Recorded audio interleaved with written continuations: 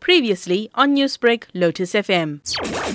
The youngest of 7 children, Vino Govender was born and raised in Gingindlovu, a small town between Richards Bay and Stanger. She actually came from a modest background, with her parents able to put her through primary school and secondary school, but unable to fund a tertiary education.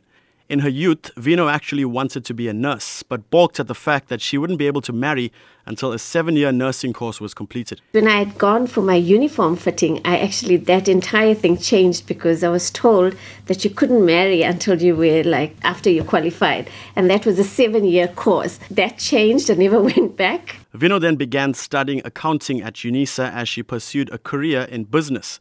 She would then go on to experience various tragedies in her personal life before getting her big break while peering through the newspaper one day. So basically, I found this job while I was reading the newspaper. It was advertised for an administrator at LA Consulting Engineers, then called Letsonyani Associates, and there were 7 partners in the business. I applied for the job and I got the job. I relocated in October and I put my son into boarding school for the balance of the year. It was the most difficult thing to do at that time because I was away from my son, which is like an hour and a half away. I worked that entire year. Once Vino got her foot in the door at LA Consulting Engineers, there was literally no looking back.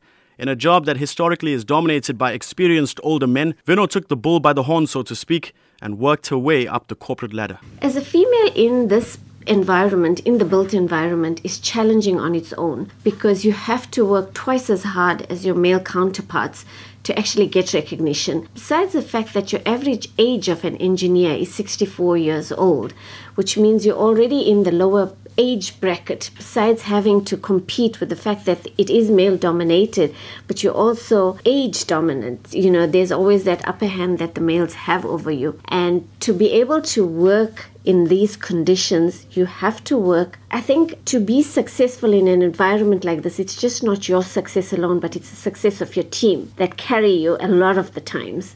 And for me, that's what I've had.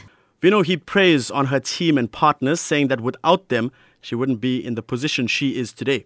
She cites a gentleman named Alan Wright as a mentor and a friend whose experience and knowledge of the industry helped her to no end. My mentor is one of my partners. He's been in the industry forever, and he's actually mentored me into this position that I find myself in. Being an accountant and not having that technical background, they support me on that aspect. So we all work in harmony. Over the years, Vino Govender has received a myriad of awards and recognitions, and over the last few years, she picked up the International Women's Entrepreneurial Challenge Award and was named Africa's most influential woman in business and government. But for all those accomplishments, Vino still manages to stay humble. I think no amount of awards or accolades could actually define me as a person. I think there's more depth to what you are recognized for on a platform or on a stage, because each award is specific on its own, but as a human being, there's so much more to you. And that's my greatest accomplishment, is to go beyond what those awards actually stand for. She's also involved in various charitable avenues, which Vino says is down to her undying love for people. My slogan is Life Africa, Changing Lives. We change lives by virtue of the work that we do. For us, engineering is just not a man-made space in which we work and create homes for people, but we change lives in the communities that we work. We have embarked on various projects. The one project is the Love Hamper Initiative, where we provide food hampers to neighboring schools within the areas that we work.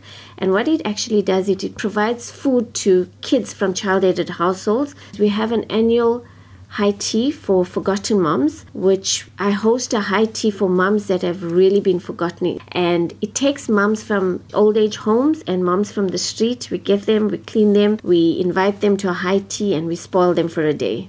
With everything going on in her life, Vino also finds it tough to find free time.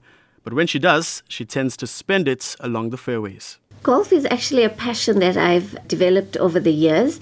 It just is the break between the hectic life that I lead and being able to connect with nature.